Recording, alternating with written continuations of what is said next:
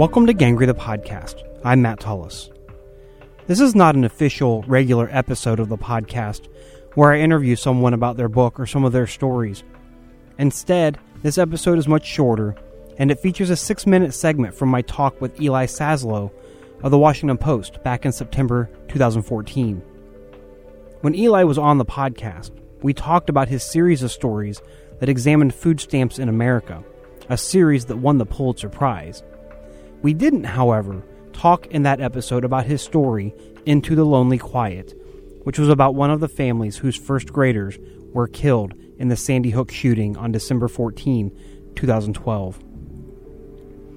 The reason I didn't bring that story up during the podcast was because Eli had just done a long-form podcast that was focused entirely on that story.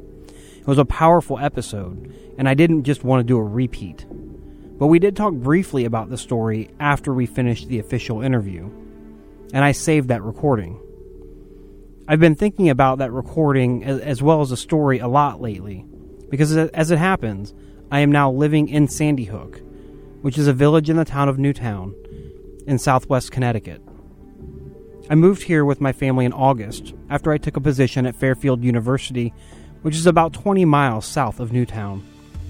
One thing I've been struck by in the 4 months that I've lived here now is how very lasting that event is for this amazing town, and how it always will be.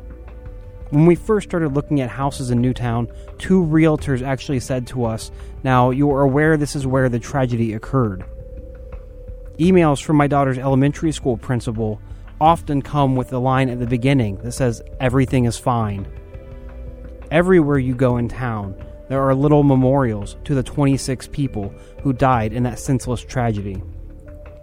We're coming up on the 4th anniversary, and so I thought I would share this short conversation in which Eli and I talk about the story and how hard it was to read, as well as why we are so often drawn as reporters to writing these really hard and depressing stories. I've linked to Into the Lonely Quiet on the website. You can find that at www.gangrythepodcast.com. That was awesome. Thanks, man. I really appreciate you doing it. No, I appreciate you, just as a side note, reading that Newtown story. I know that thing was a bear to. I have close friends who are still like, I'm not going to read it. I had read twice. I'd picked it up, and I read, and I got to the part in the diner. Right. And both times I was like, I can't. I'm not, because I knew I had read enough to know what was about to happen, right? Because sure. you know, if you go on Gangry, I know what was about to happen, and I was not going to read it. Sure. The same thing happened with me with Gene Weingarten's story on Fatal Distraction, because Which when one? that story came out, the story about the babies left in cars. Yeah. When that story came out, my daughter was 1 year old. And I read like maybe the first 300 words, and I was like, no, not reading it. And I read it like 2 or 3 years later, and it was still insanely gut wrenching. I know. It was really hard trying to figure out a way to. So when I was there, my kids were younger, but. That story just took it out of me for a little while. It also was really difficult to write because I wanted it to be like, there's no way to write that story and do a fair job of it and have it not be totally unbearable. Mm-hmm. Right. But at the same time, like, I wanted it to be just bearable enough or paced in a way that people could make it through, Mm-hmm. So that was a really hard challenge, because if you write that story and it's not unbearably sad, then it's not the right story. Right. But at the same time, like, you don't want it to be like misery porn. Like it has to be purposefully unbearable, I guess, is Mm-hmm. the thing. So it was. I still think about the part. It was tough, and I think. And I was surprised by how hard the ending hit me. This like hopelessness, That they're just like, what are we going to do? Nothing. There's nothing we can do. Yeah. And it's just this, it was like, oh, I was sitting in my office reading it, and and people were walking by. They're like, "Are you all right, Matt?" And I was like, "No, I'm not all right." I know. So, and I sort of feel like now, like, because there was a while where Newtown, Aurora, like every time these shootings happen, I would go and I don't want to do it. I don't want to do that anymore because I feel like I've written the best thing that not that I expected anything to come from that, but I've done the best story about that I can do. And in some ways, in like a totally fractional way, I feel kind of the same way that the Bardens do at the end of that story. Like there's, like there's, I can try to rewrite that story, but there's, what's the point? I mean, it sort of feels like continuing to do that story, like becomes being part of the charade of like the governor holding up their pictures and the politicians sort of, running them on this circuit.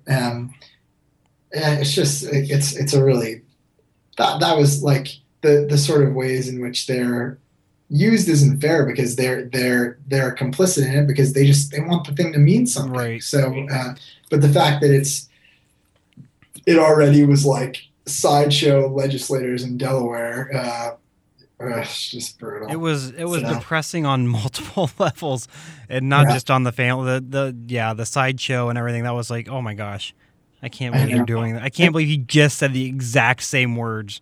Right. Totally. Right. Yeah. I mean, it's that governor. Oh, I mean, I need to figure out a happy topic to write about. So if you have any happy ideas, I mean, I feel like I don't write a lot of happy stories. Yeah. Well, my students accuse me of only assigning depressing stories. Right. And one year, they actually mentioned it on student evaluations. They're like, all we read are depressing stories. Like, right. So we read Kennel Trash, Fatal Distraction, right. Like Final Salute. Yeah. And they're like, stop it. Can you not give us something? It's hard, though, because what are the, I mean, even like some of Weingarten's, like the story about the clown, the kid clown, have you read that? Right, yeah. It's not, I mean, that one's not, it's not nearly as heavy. It's still not happy. I'm just trying to think about like great, happy, classic stories. Yeah, I don't know. I mean, I love Pearls Before Breakfast. Is one of my really favorite stories of all time, although it's kind of depressing too, but in another way, but it's really fun. It is really fun. I think this semester we're Skyping in with Kelly Benham French, so we're going to do Never Let Go, which I think is a happy story. I mean, because she survived. Yeah. Heavy but happy. It's heavy but happy, right? It asks all these questions. Should we have saved her? Right, exactly. But I mean, it's got a happy ending, I guess. So, but I don't know. I mean, I think the drama that you need, or the conflict that you need in a good narrative, inherently we're going to be drawn as writers to the heavy stuff. Sure. And also I think we're probably drawn as writers to, like, we want to write about important things, and we want to write about, for me anyway, it's often like I want to write about everyone. You have to write about problems. Like there has to be conflict. There. If everything is solved, then there's not much of a story there. Right. So, but it is. I do think about it a lot. But it is fun to write something completely fun and happy and.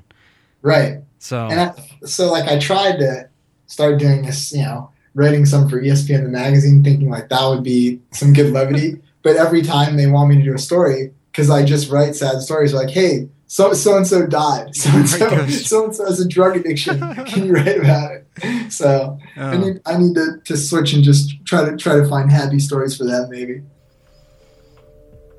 That was Eli Saslow of the Washington Post and me talking about his story Into the Lonely Quiet. We've linked to it on the website. You can find that at www.gangrythepodcast.com. Join us on our next regular podcast episode when I talk with Tom Junot, now a senior writer for ESPN the Magazine and ESPN.com. I'll talk with Junot about his story, Eugene Monroe Has a Football Problem, as well as some of his other work.